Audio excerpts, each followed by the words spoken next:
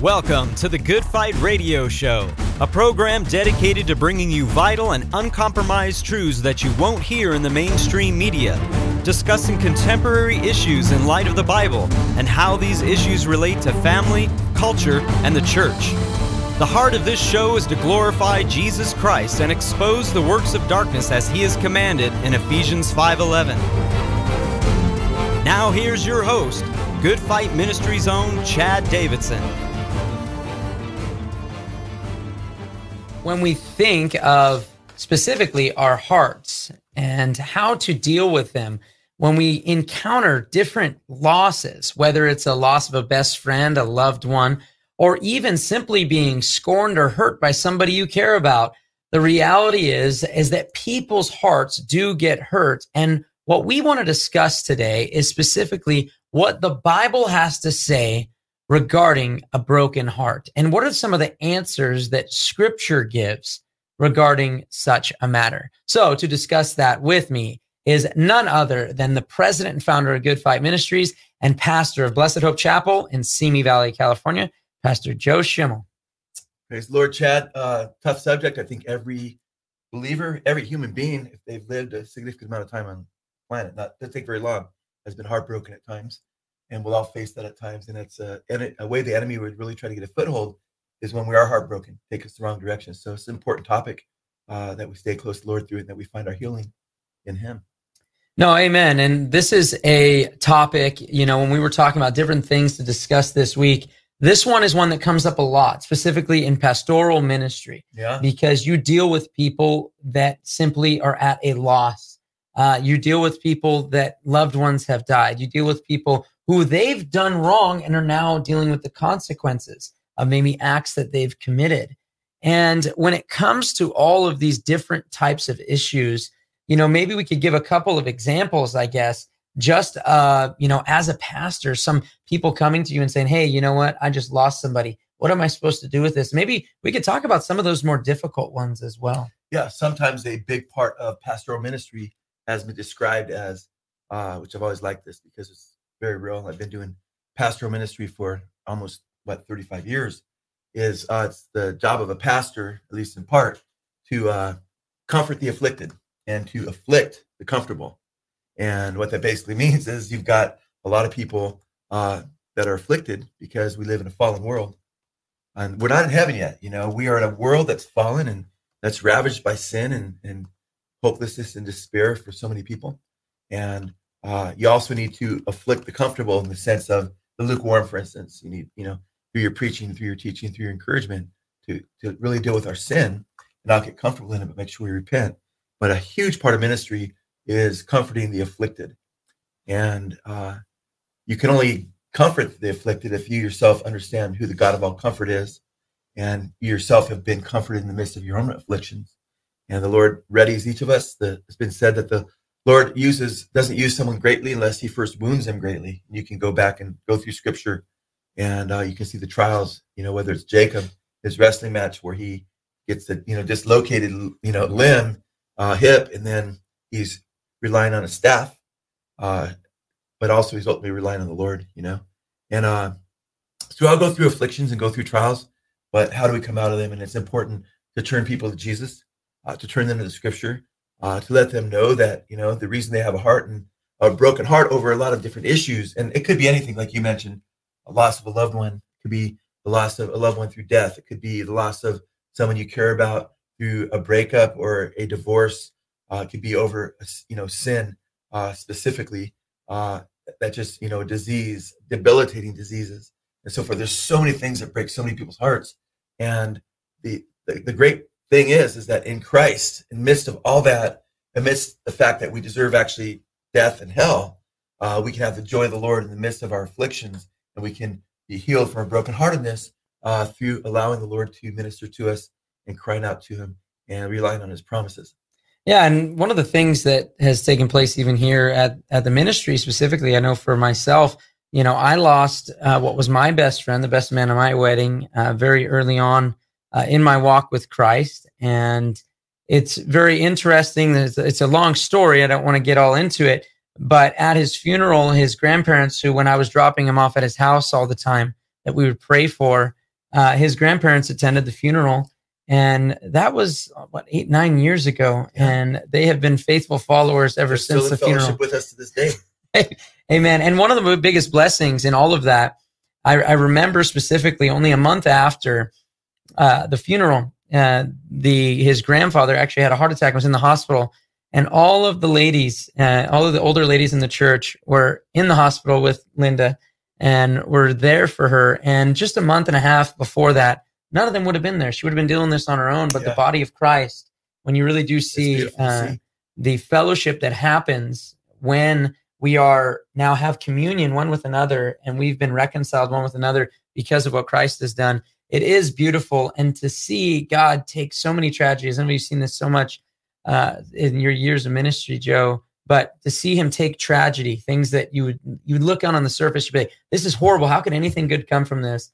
And to see salvation come from it so often, it's pretty incredible. Right. And that's interesting because that's what so often happens, because the scriptures say the Lord is near to the brokenhearted. And when people are brokenhearted, the Holy Spirit, before they know Jesus, is knocking on their hearts, drawing them, and they can respond or they can become bitter. And you hope and pray they respond. And one of the beauties of being brokenhearted is the nearness of our God, is that since he's full of love and compassionate, we read that he's full of loving kindness and slow to anger and full of compassion throughout the scriptures. He cares. Remember when Hagar was booted out of the tent by Abraham because of, his sin and choosing the wrong path there. And she was in tears, and what's going to happen with her and her son, and the God who sees, revealed himself to her, and that he was there to take care of her and her son if she would but seek him. And she didn't know the Lord, and so many people come to Christ that way. But we as Christians, we have such an advantage, because the people that don't know the Lord, my heart's been broken. My wife and I have shared tears a number of times, when you see what's happening to, the civilians, the women, the children. And also you feel for the men as well. Everybody being destroyed right now in Ukraine, and your heart just breaks. And you pray. We're praying that the church is strengthened over there, and then where the refugees are going, that they'll find Christ and so forth. And it's just heartbreaking. But the beauty is that as Christians, God is with us as believers when we suffer, and that's huge, because you have the Creator of the universe, the one who heals the brokenhearted, is with us. And some scriptures I'd like to share along those lines is Psalm 51:17. And this is in the context of David blowing it big time. He committed adultery. He sent the husband of Bathsheba, Uriah, to the front lines, and that underscored his sin. Uriah was a Hittite. He was an Israelite, sends the front line to hide his sin. And for almost, around a year, he was unrepentant, and God began to deal with him radically. And he finally came to repentance. And when he was in a place of repentance, hating his sin and his wickedness, after many verses that talk about his, just crying before God over his sin, we read this in verse 17. He says, the sacrifices of God are a broken heart, a broken and contrite heart. Oh God, you will not despise. It's important to know that if you're brokenhearted today, it's because of something somebody's done to you, or something that just happened to you, or something that is a result of your own sin. If you're repentant in that, and your heart's broken, and you come humbly before the Lord, he gives grace to the humble, but he resists the proud, and he'll give you grace, and he'll be with you. Psalm 147:3 says he heals the brokenhearted. He heals the brokenhearted and binds up their wounds. Psalm 34:18 says the Lord is close to the brokenhearted and saves those who are crushed in spirit. And that's great news, you guys, because he's right there. He's right there. And if you're a believer, he lives in you, and he's God with us. Remember, Jesus, one of his names is Emmanuel. One of his titles, God with us. And sometimes, when you're in the fire and you just think, man, I'm so brokenhearted, I just feel like I'm just going to shrivel up and melt away. He's with us in the fire. He was with Shadrach, Meshach, and Abednego, right? He was the fourth one in the fire in Daniel chapter 3. And I love it because as things get worse and things get harder, we're going to be dealing with, the church will be dealing with more and more heartache, more and more betrayal. Brother will betray brother. Jesus says he didn't come to bring peace, but a sword in man's foes or enemies shall be they of his own household. And a mother shall be against daughter, mother-in-law against daughter-in-law, and so forth. And he goes on. And the word of God's a sword. And those who reject it sometimes will just, because they want to justify their sin, they'll try to just persecute you, try to find any kind of inconsistency in your life.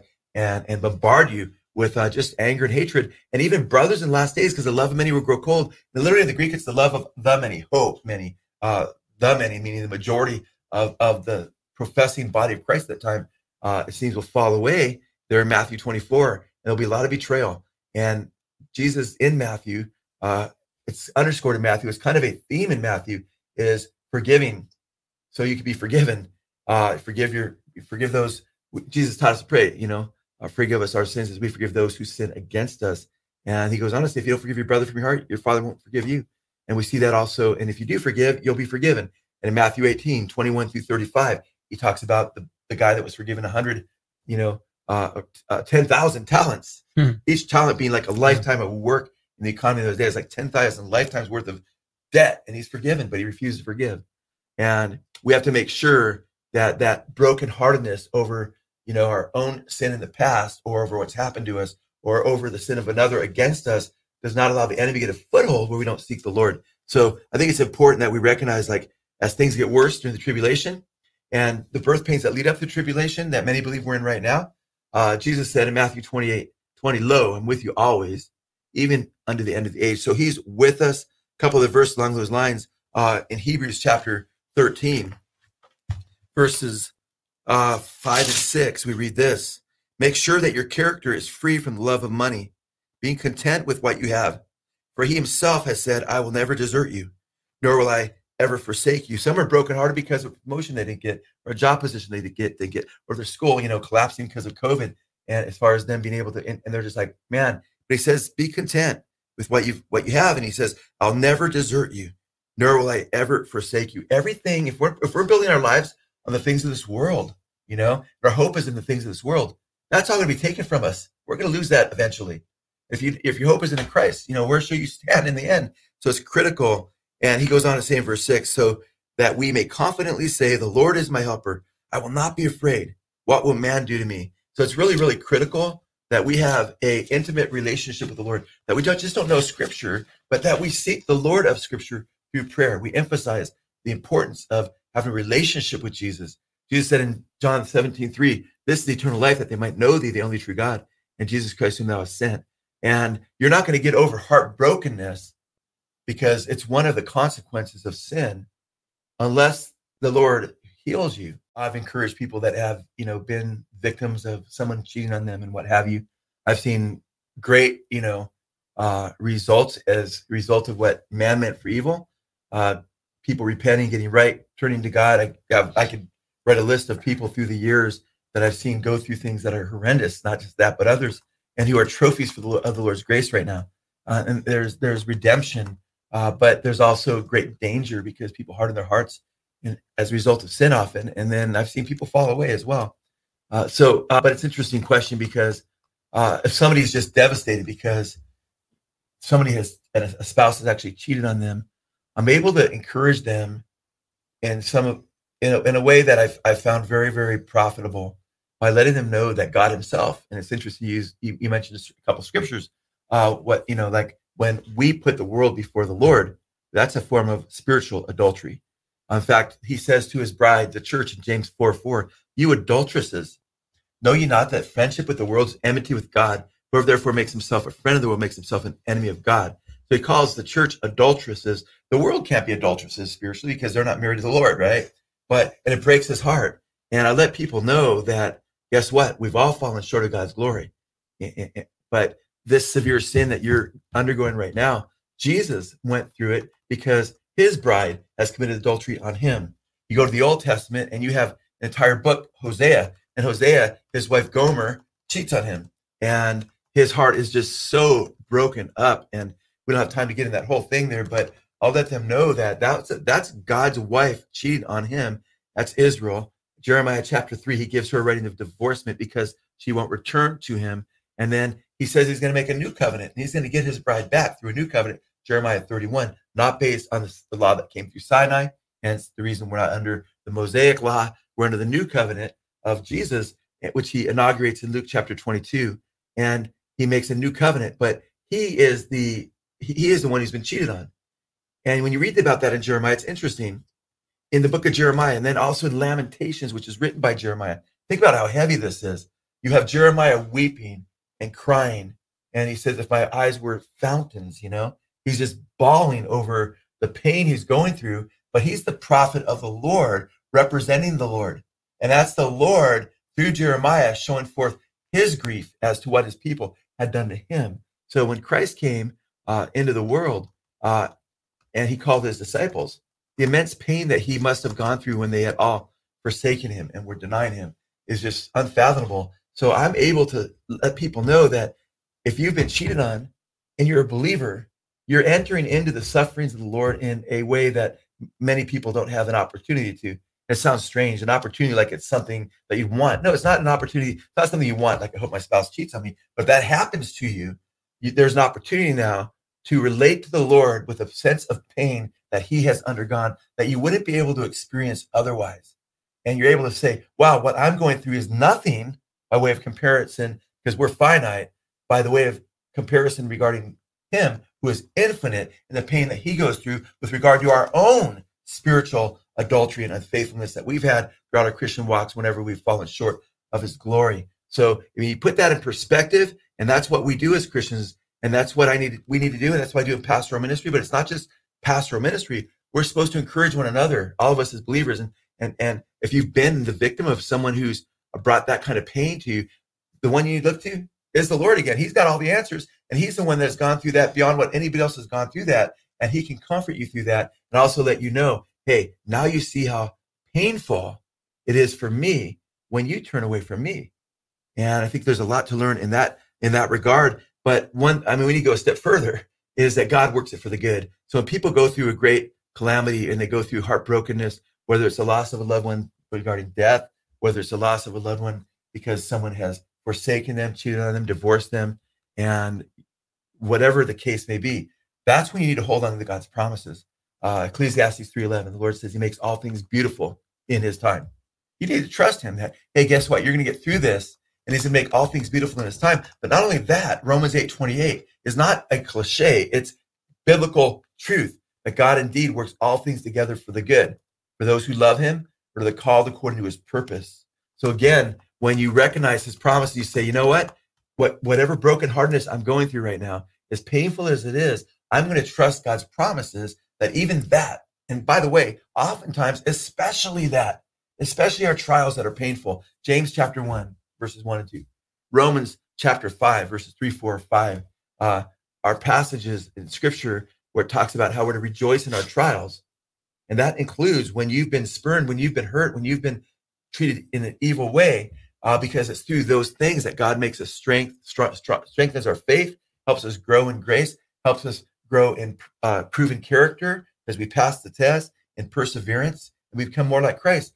And that's key, because if your objective in this world as a believer, if becoming like Jesus is down the list instead of first thing on the list, glorifying the Father, being restored into the image of Christ, because remember, that's the big problem on this planet. Sin, man. Sin separates us from God. It causes a separation because of our guilt, but also causes we have fallen natures. That's the two big problems.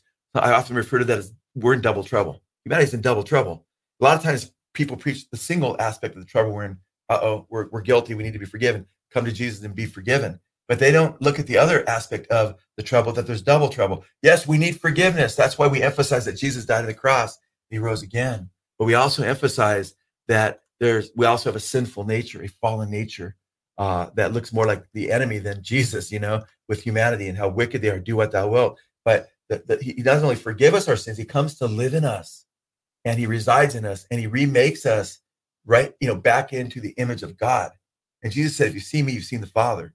And the scriptures talk about putting off the old man, putting on the new man, whereby we are made again now anew in the likeness of God, according to holiness and truth, according to the truth of his word instead of lies, according to holiness as far as behavior. So when we look at Romans 8:28, it's so many people quote that out of context. God works all things together for the good for those who love him, to call according to purpose. They say, well, everything that happens, that's a good thing. Well, no, it's for the good if you're becoming Christ-like, because the very next verse, Chad, it starts with a conjunction. In the English, it's for, but it's a conjunction in the Greek. Same deal.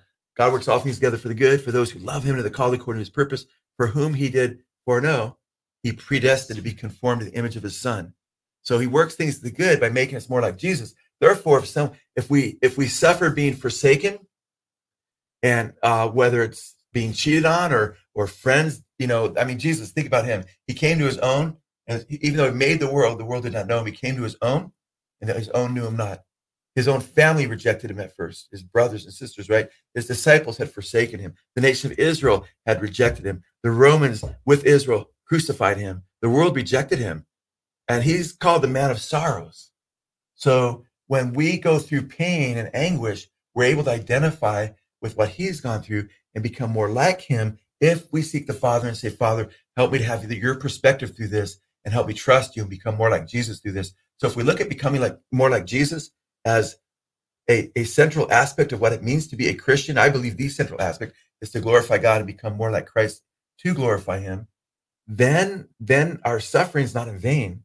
And God uses it for the good. But if we become bitter in our hearts and we become angry at God, well, it doesn't say he works everything for the good for those who are bitter in their hearts at God.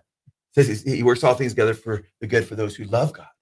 They're called according to his purpose. That's where trust must kick in. And you must say, Lord, you're the creator of the universe. I know you don't make mistakes. You never say, oops, you're still on the throne. And you've got those hands that he molds us, and we're the clay, he's the potter.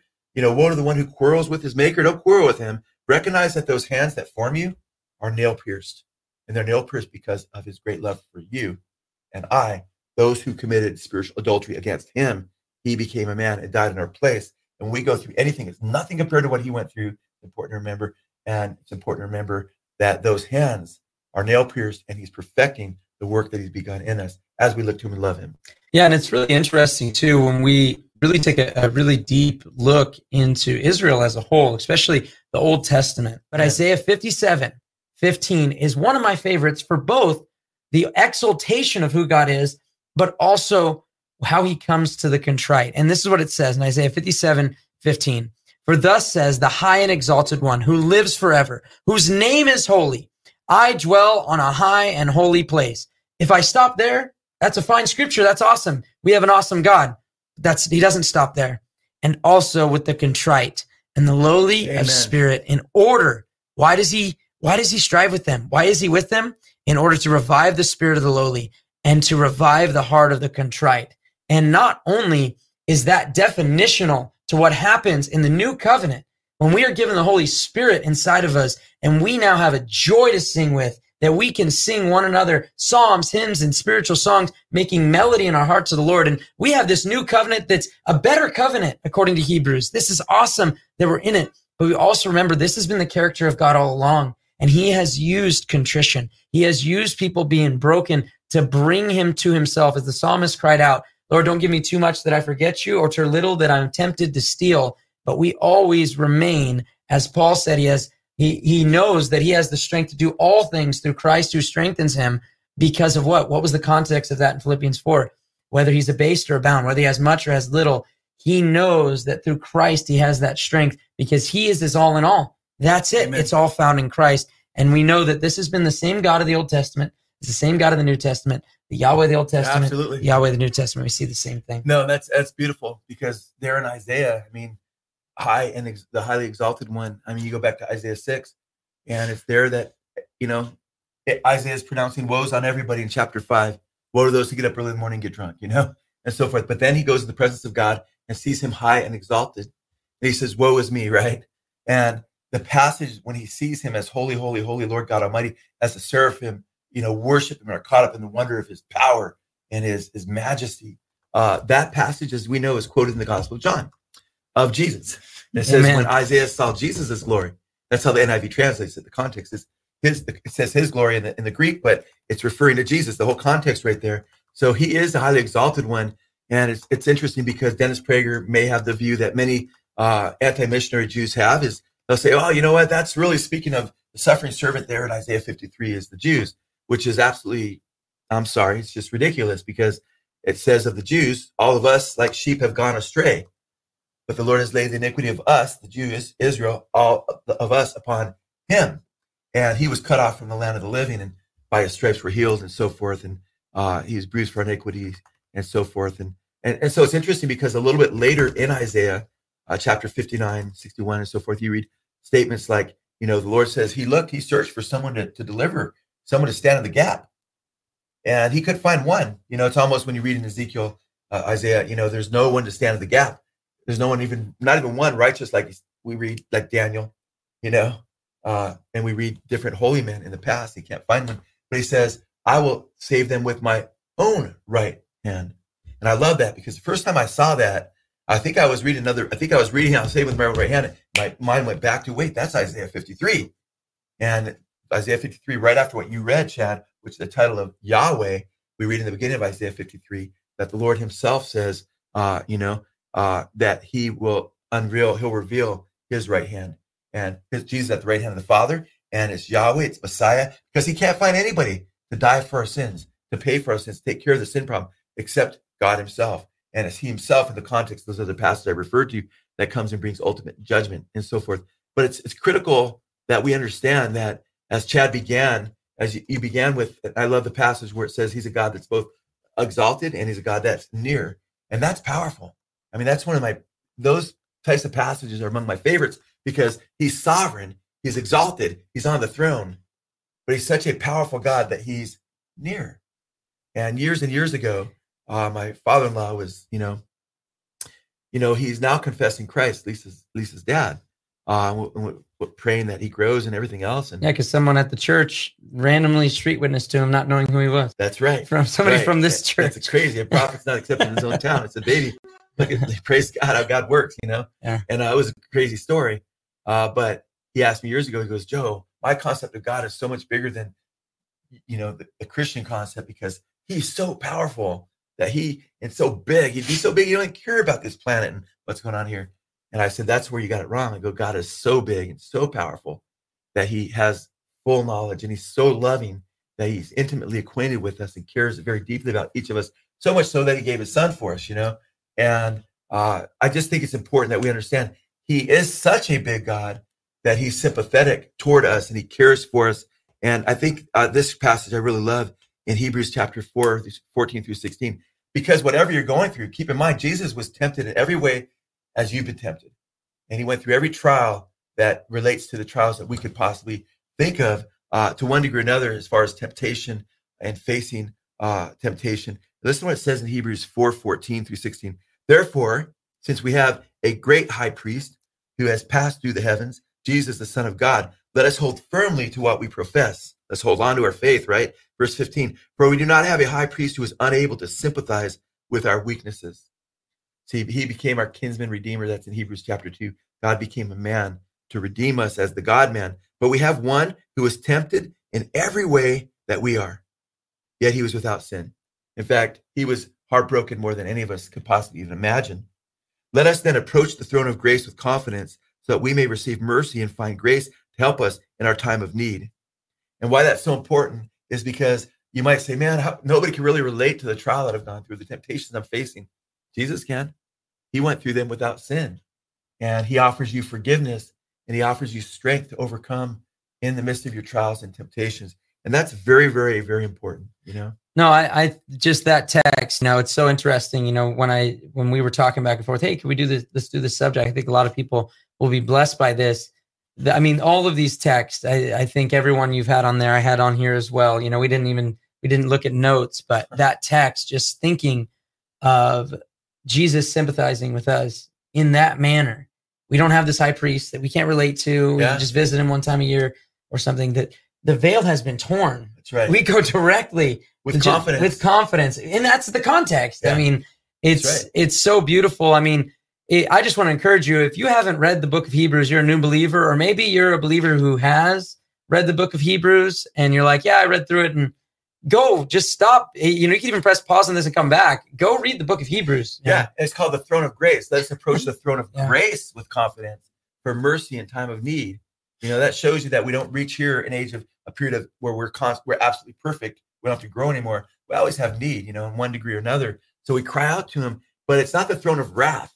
Oh, there's wrath coming from that throne. Just read Revelation chapter 8, and other passages. But for the believer, it's the throne of grace. And it's beautiful to know that he loves us and he longs to have mercy on us. As he has mercy over all of his works, it says, and he longs to have mercy over us as a father does his child. I've had a few children. Chad, you have a few children. We long to be merciful to them and show them grace if they're only willing to be, repentant and come to us and seek it, And it's important to understand that he sympathizes with our pain. Jesus wept, second shortest verse in the Bible. When you rejoice always, that. Yeah, rejoice always, right? It's kind of interesting. Jesus wept and rejoice always.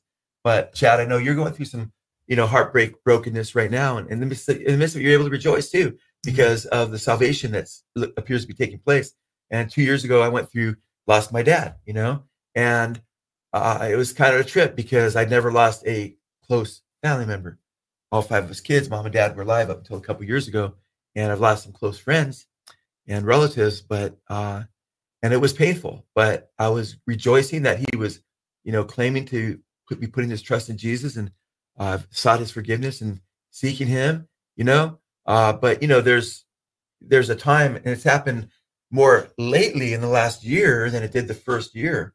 And it's happened more, the last several months. I'll just be driving and I'll think about him, and I don't want to get emotional, but I'll just start to cry a little bit, tears will start to flow. And you don't pray for the dead, so I pray for others, because at that point you just want to pray and seek the Lord. And I just give the Lord glory. But it's interesting because I wasn't super close to my dad because he didn't know the Lord. I was witnessing to him a lot, and we talked a lot. We spent thousands of hours together, even after I was saved, witnessing to him, encouraging him, talking to him. My mom was saved. We go over there a lot. But at the same time, I recognized that, wow, what if he dies without the Lord? That would be incredibly painful. And I have to be honest with you guys, I hope he was right with the Lord in the end, because he wasn't saying much because of the state he was in, and, have some confidence. But that's where I have to trust that the Lord is good. And we go through certain trials for the purpose of also ministering to others. As a pastor, there were, women that had miscarriages in the church. I was a young pastor. It wasn't until my wife had a miscarriage, and then she had a few of them, that, wow, when a sister came to me and she had a miscarriage, or prayed for her and her husband, you pray, you try to sympathize. You haven't been there, but you can say, wow, they've lost their child. And, but at first it's like, wow, they're pregnant, but they didn't really know the child. So you don't really realize the grief until you start to bond with your next child, and your wife's pregnant, and then you lose that child, and you might already have a name for that child. And then the pain is pretty deep. And then when sisters came to me after that, I prayed for people or heard about people with miscarriages. It was a totally different deal, because I could feel the pain in my heart. Like, oh, that hurts, And so the Bible says that God is a God of all comfort. So he's our comforter. Holy Spirit's our comforter. But the Bible says for us as believers in 2 Corinthians chapter 1, verses 3 and 4, comfort others with the comfort that you have received. So how do I comfort others with the comfort I've received if I haven't received it yet? So it's when you go through a trial. I remember I went through this horrendous trial. It was like a 40-day trial, like 20 some years ago as a young pastor. And it was horrendous. I was like, it was kind of like the psalmist, like, where are you, God? I was getting pummeled for it was like about 40 days. And it was so painful. And I was tried in a way, I felt like Job, although I didn't lose my family members. I'm like, wow, and it was after that trial. And my brothers and sisters, I was frank with them that I was going through this thing. And I was out of the pulpit during some of the duration of that time. And just seeking the Lord. It was very, very painful. And sometimes maybe I'll share that trial with you guys, because a lot of people have been impacted by, what the Lord did through that. But it was after that time that different brothers and sisters came to me saying, man, I had no idea, that I've been through a trial like this. And they just came out of the woodwork, where they felt comfortable coming to me, because they're like, wow, he went through this. I can confide in him. He won't think that I'm just some weirdo, So God wants us to comfort others with the comfort we've received. So if you have scars from a past trial, we need to get beyond that and trust the Lord and look to him and grow in grace. But we're able to look and say, hey, look, I went through that too. I went through a painful thing. I lost a loved one, or, I was brokenhearted because of this. And then when people see that you've gone through a trial like them, and you encourage them in how you got through, they see that you've gotten through the dark cave, and that you've been to the light on the other side, and that actually Jesus, who is the light, was with you through it. And that gives them comfort in their trial. And Peter does that in 1 Peter chapter 5, where he talks about, be sober, be vigilant, for your adversary, the devil, walks about as a roaring lion, seeking someone to devour. He talks about the trials that are being accomplished also with you, not with you, but in your brethren that are in the world. He lets them know that we're not alone in what we're going through. That's why Paul says there's no temptation, parosmos in the Greek. There's no trial that's overtaken us, but that which is common to man. And God is faithful, who with the trial, parosmos, temptation, will not give you more than you handle, but is faithful to give you a way of escape that you may be able to endure it. So I think it's critical that we know that he wants to use us to minister to others. So don't waste your trials. Don't waste them and say, you know what, man, I can't believe why did I go through that? Well, one reason you've gone through it, not saying the only reason, one of the main reasons to become more like Jesus. One of the other reasons, there's several, it's a myriad of reasons, is so that you can comfort others and use it for ministry. And I mean, right now, how many of you are out there thinking, man, I've been through a lot, but you're not encouraging others who are going through those things right now, who you could be encouraging and strengthening in the midst of their trials. So pray about that. No, and I think that's so many wise words to be shared, because as you're going through trials, going through these different things that can happen, we were recording, when Joe lost his dad, we were recording, they were trying to get a hold of you. One of the first Good Fight radio shows, when we were doing that, when your dad passed. And I know, it's been a rough few weeks, and so a couple weeks, with my grandpa, but yeah, I do believe he's received Christ. So I am excited about that. It's been a long prayer in my life. Somebody who's very, very close, helped raise me alongside my parents and so forth. But nonetheless, the important thing, and we've talked about it here, is using these things, so many different things in your life that God is willing to use to bring other people to himself or to edify people. And, Amen. Joe, I think this would be a great time to mention, because, you also, and we talked about sin also being something that we're in, that God pulls us out of. And I know, like, when it comes to even the occult and so forth, things that you were involved in, that God still was able to do exactly what he said he would do in Romans 8, to use even that wickedness and to use it, even though you were practicing these occult-like behaviors, getting into, psycho-cybernetics and all this stuff, but then to expose that wickedness through They Sold Their Souls to Rock and Roll. And then our most recent video, Marvel, and you can go to marveldcexposed.com to check it out. It's Marvel and DC's War on God, the Antichrist Agenda. It's episode 1 of a 7-part, ultimately an 8-part series, a video that right here on our channel, the 8th part, that'll actually come out before all the 7 are done, that will be just a live show of everything without all the clips, so that it doesn't get taken down by YouTube.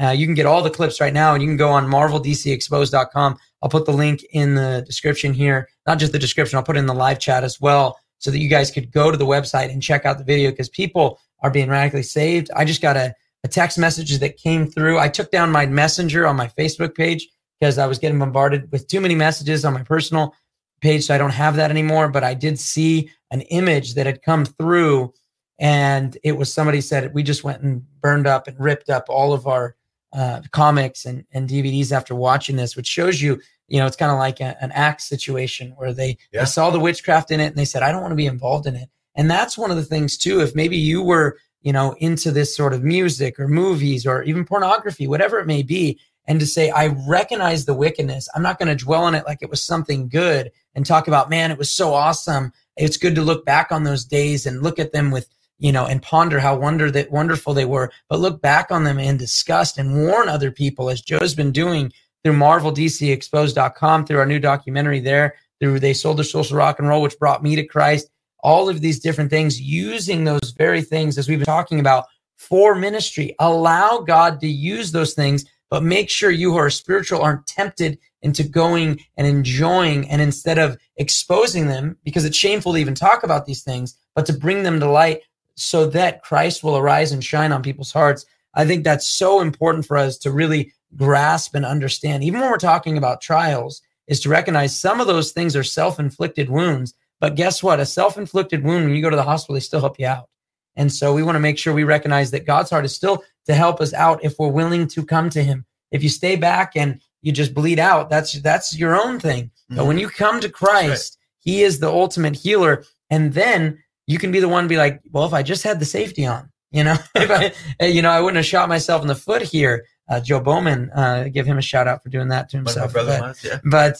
But this is so important for us to understand. And you've mentioned so many different things, whether it's Jesus Christ, specifically being that high priest, we can go right to him because he can sympathize with our weakness. The fact that in our trial and temptation, we go to him, he's there with us in the test to help us endure it. It doesn't mean you're going to get yanked out. Doesn't mean you're going to get raptured out, but to give you the strength to endure it.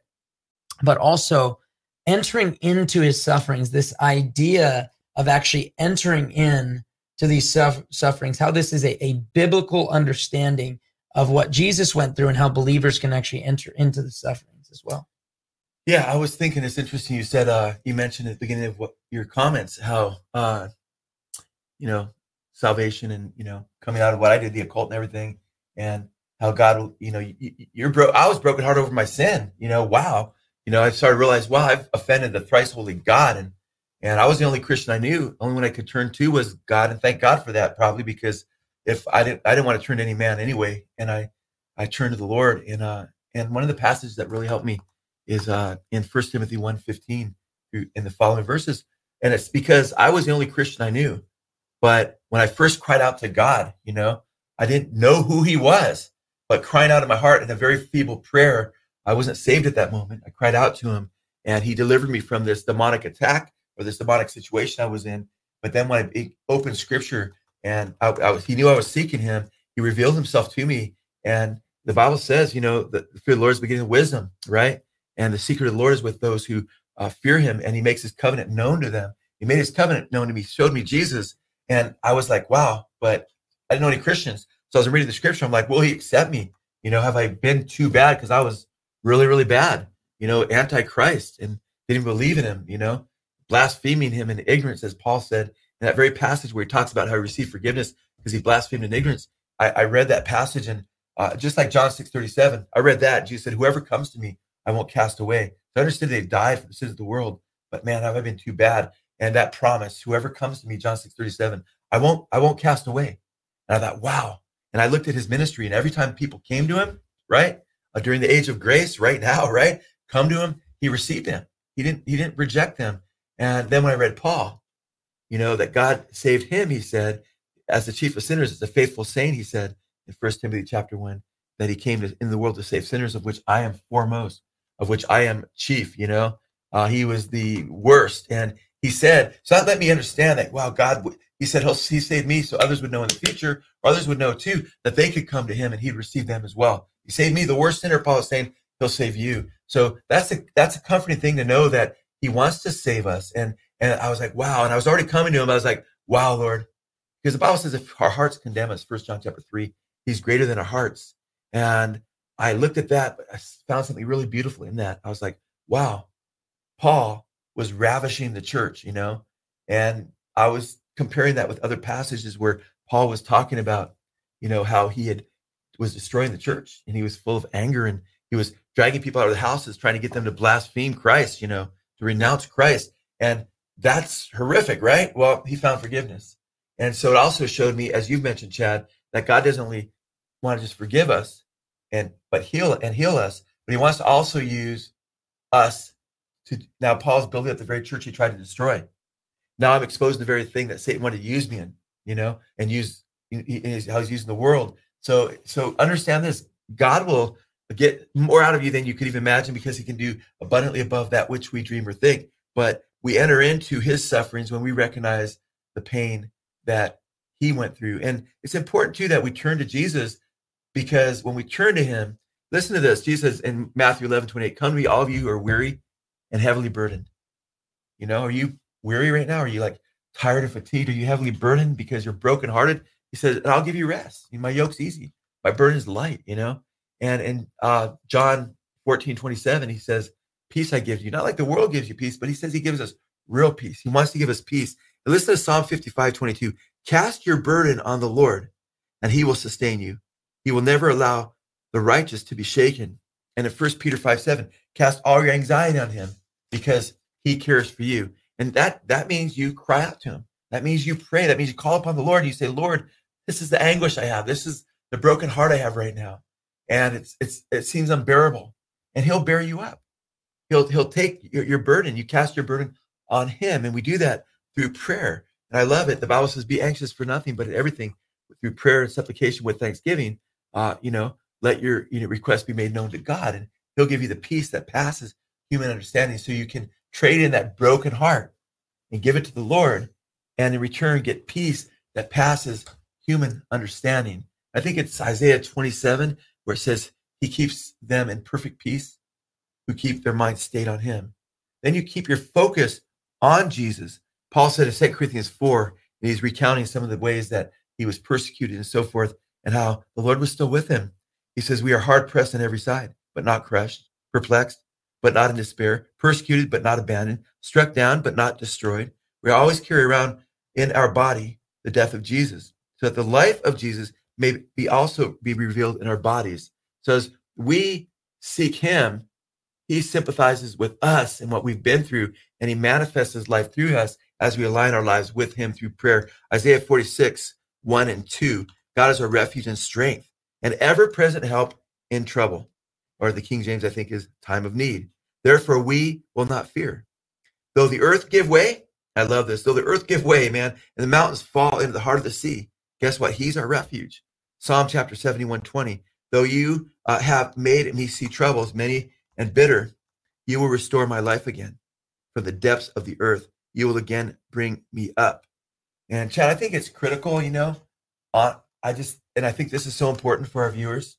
It's important for you and I in our own walks and our loved ones and our children and all of our brothers and sisters in Christ, that we don't focus on the losses that we've had in the past. That's not our focal point, because the Bible says a hope deferred makes the heart sad.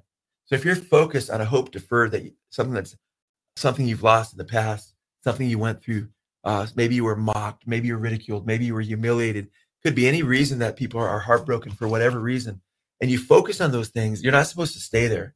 You're supposed to bring it before the Lord, and you're supposed to move on. Doesn't mean that you don't learn lessons from these things. It doesn't mean, and I sometimes use the illustration of the past as a rearview mirror. Yeah, when do we look in our rearview mirrors? When we want to go forward better, right? When you want to go backwards, is you only go backwards enough so you can go forward again, right? So same way with life. If you want to go forward, you look back only in the sense of, like it says, those things were written down for in the past, right? So we don't fall in the same way they did. They were written down so we would have hope. So we can learn from the past in biblical history. We can learn from our own past, but it's on how we can go into the promised land, how we can go forward. And that's huge, because if you're always looking in your rearview mirror, bam, you're going to get an accident, man. And in life, if you're always looking at the past, you're going to stumble and fall and have accident after accident and only have more and more heartache. And many scriptures speak to this issue. Philippians chapter 3, verse 13 says, brethren, I do not regard myself as having laid hold of it yet. But one thing I do, forgetting what lies behind, reaching forward to what lies ahead, I press toward the goal for the high prize of the upward call of God in Christ Jesus. If we keep looking back at the start where we stumbled, it's a marathon, and we don't look at the end and hear, well done, good and faithful servant. How will we reach our goal? I was counseling a woman one time years ago. I had called because her son wanted help for her because she was in dire straits, and she felt that she had been, it was sad, but she was telling me that she was abducted as a child and used in satanic rituals and so forth. And she was crying. She was so just heartbroken and so disturbed, and I could barely hear her at times through her tears and so forth. And it was so heartbreaking. But I realized as I was talking to her that the past that she was living in may not even happen. I asked her how old she was, because supposedly Satanists were coming through her window while her parents were sleeping and kidnapping her and doing satanic rituals with her and then bringing her back before her parents woke up. And she was just a few months old, she said. And I was like, wait a minute, how do you remember this, And she said, well, she's seen a therapist who's uncovering memories that she can't remember. And then I realized, that she was being bamboozled. And I told her, and she just bawled like a baby. I said, it was called to forget. I said, I'm not sure that this really has even happened to you. But even if it did, because her relationship with her husband was just being destroyed, family and everything, I said, even if these things did happen to you, you have to look to Christ, forgetting those things that are behind, reaching forward to those things that are ahead, and seek the Lord and allow him to bring healing through what you are going through. Isaiah 43:18 says, forget the former things, do not dwell on the past. You hear that? Forget the former things, do not dwell on the past. And one of my favorite passages on this, because Jeremiah has been rejected by everybody pretty much. And, nobody's receiving his word for the most part. And he writes lamentations about the bitterness of wormwood that he's suffering. He feels like his teeth have been kicked in and so forth. And he says, remember my affliction to the Lord and my wandering, the wormwood and bitterness. Surely my soul remembers and is bowed down within me. He's just recoiled. He's bowed down. But guess how he gets victory? He doesn't focus on that. He says, this I recall to mind. This I recall to mind. Therefore I have hope. The Lord's loving kindness indeed never cease. His loving kindnesses never cease. For his compassions never fail. They are new every morning.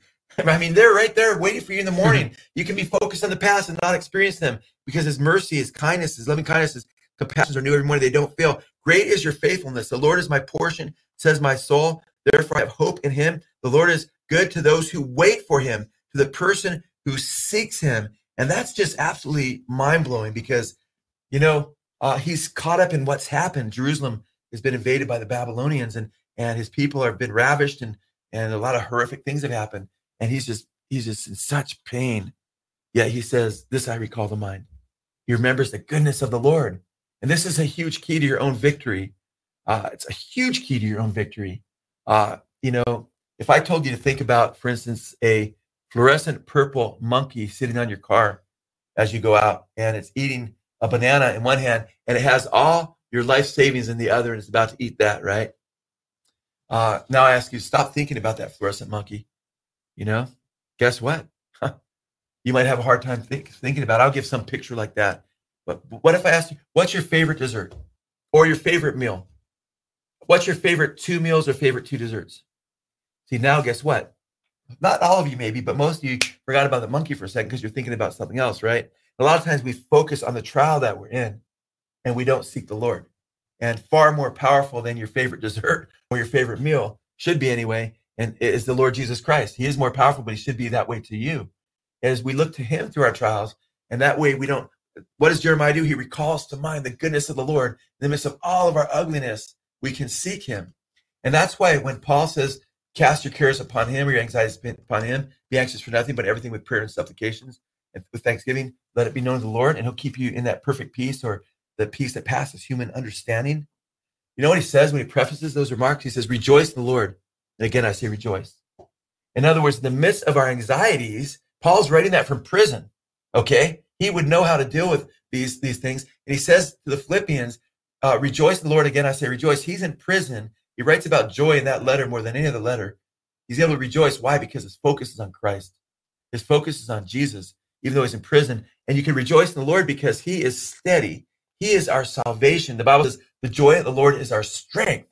So in the midst of heartbrokenness, of things that have happened to us in the past, if we recognize his mercies are new every morning, we recall to mind who he is and how we're supposed to be serving him, we focus on him, he keeps us in perfect peace. And we get to experience his joy, recognizing he's gone through far more than we have, and therefore he can hold us up and get through whatever we go through. And I think that's important because I've walked with the Lord a long time. Chad, you've been walking with the Lord for a few years now too. And we recognize the joy of the Lord is such an important part of our walks with Jesus.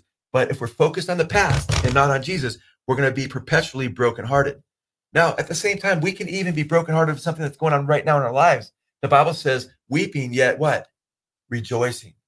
So we can be weeping as far as experiencing anguish, but Paul says we don't grieve like the world grieves, even over lost loved ones. Why?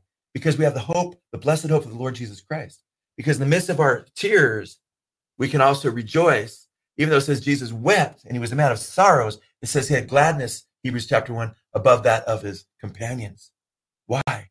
Because he was focused on the Father. He was focused on the joy that was set before him. He was focused on the big picture. And that's where we need to be focused. Otherwise, we will be drowned in hopelessness and despair. No, I think it's so important. And I even though we're past our time, I'd hate to, not finish with the understanding that we are involved in and get to participate in a faith that is culminating, a faith that we get to eventually be sight. And the reality is that when it comes to the salvation, when it comes to just the religion, right, of Christianity and where we get in the scriptures, when I say religion, I mean, go back and read the scriptures, go back to and liturgy, so to speak. and go back and understand that the scriptures teach, we see over and over again, we don't have a cyclical God that just, everything just cycles through and the winter solstice and so forth. But we have a culminating God that's culminating in a new heaven, in a new earth, that we will dwell in with him, and there will never be another tear. All the tears will be wiped away, and the only scars we see will be the one bore by Jesus Christ himself. And that's our culmination we look forward to. Amen, bro.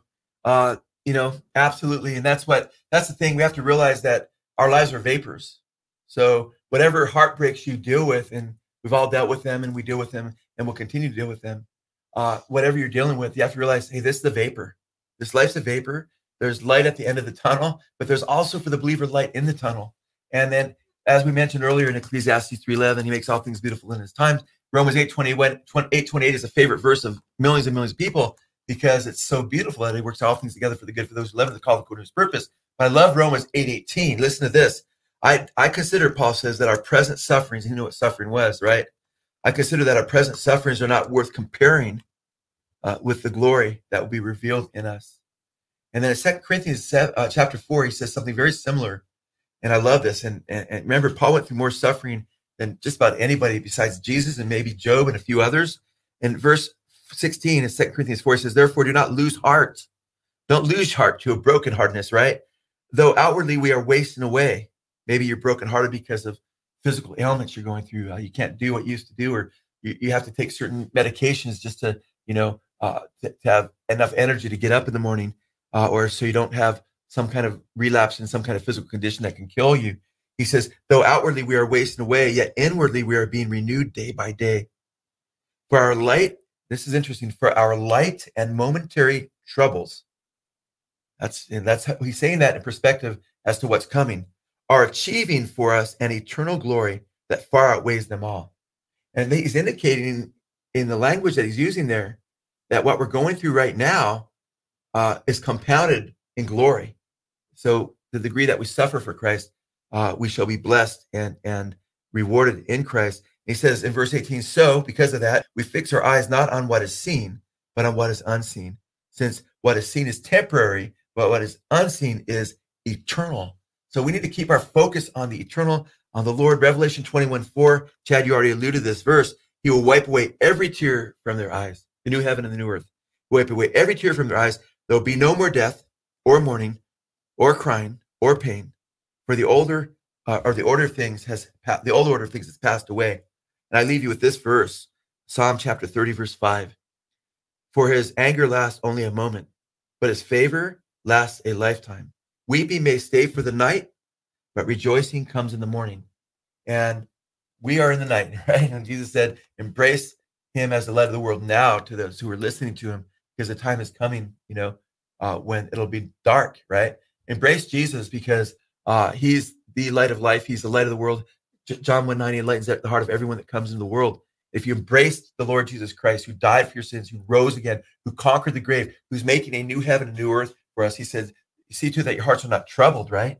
Because I go away to prepare a place for you, that where I am, you may be also. Amen. So he's creating a new heavens and new earth. The Bible says in 2 Peter chapter 3, verses 14 through following, he creates a new heaven, new earth, wherein dwelleth righteousness.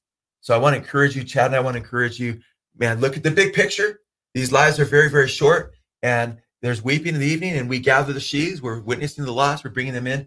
But in the morning, there's the harvest, man. And the day star will arise in your heart, the coming of the Lord, or you'll pass from this life to be with the Lord. And to be absent from the Lord, the body, the Bible says, is to be present with the Lord. And Paul said, which is very much better. So it's all beautiful from here on out for the believer. And the day becomes darker and darker for the lost, but it becomes brighter and brighter for those who put their trust in Jesus. Keep your eyes on Jesus. Amen. God bless you guys. Love you guys. You've been listening to the Good Fight Radio Show, brought to you by Good Fight Ministries. If you're blessed by this show and would like to partner with us, please consider visiting our Patreon page at patreon.com/goodfight. Or you can write to us at P.O. Box 2202, Simi Valley, California, 93062. Or call us toll-free at 1-866-JC-TRUTH. That's 1-866-528-7884. We hope you'll tune in next time on the Good Fight Radio Show.